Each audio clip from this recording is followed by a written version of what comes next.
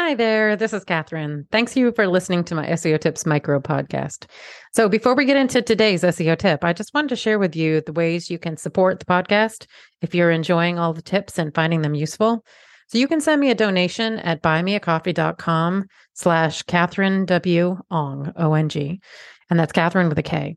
Any and all levels of donation are appreciated. It will help me offset the cost of producing the podcast. So, that's buymeacoffee.com/KATHERINEWONG. I'd also encourage you to subscribe to our email list to make sure you're not missing any future episodes or any other news about the SEO Tips podcast. And to do that, you'd go to wostrategies.com/newsletter. Okay, on with today's tip.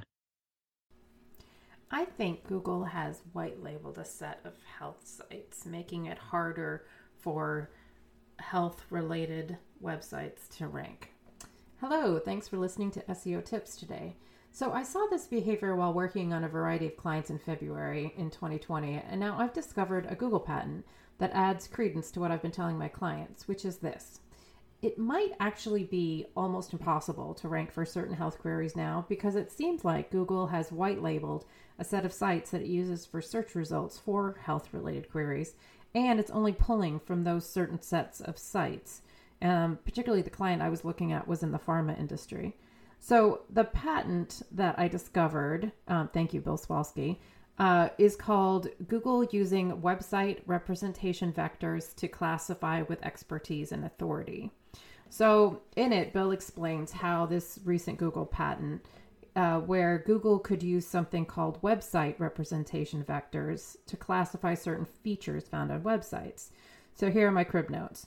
So Google can use neural networks to understand certain patterns on websites so they can classify those sites as an authority within domains like health and finance, and they can determine the degree of expertise based on the topic.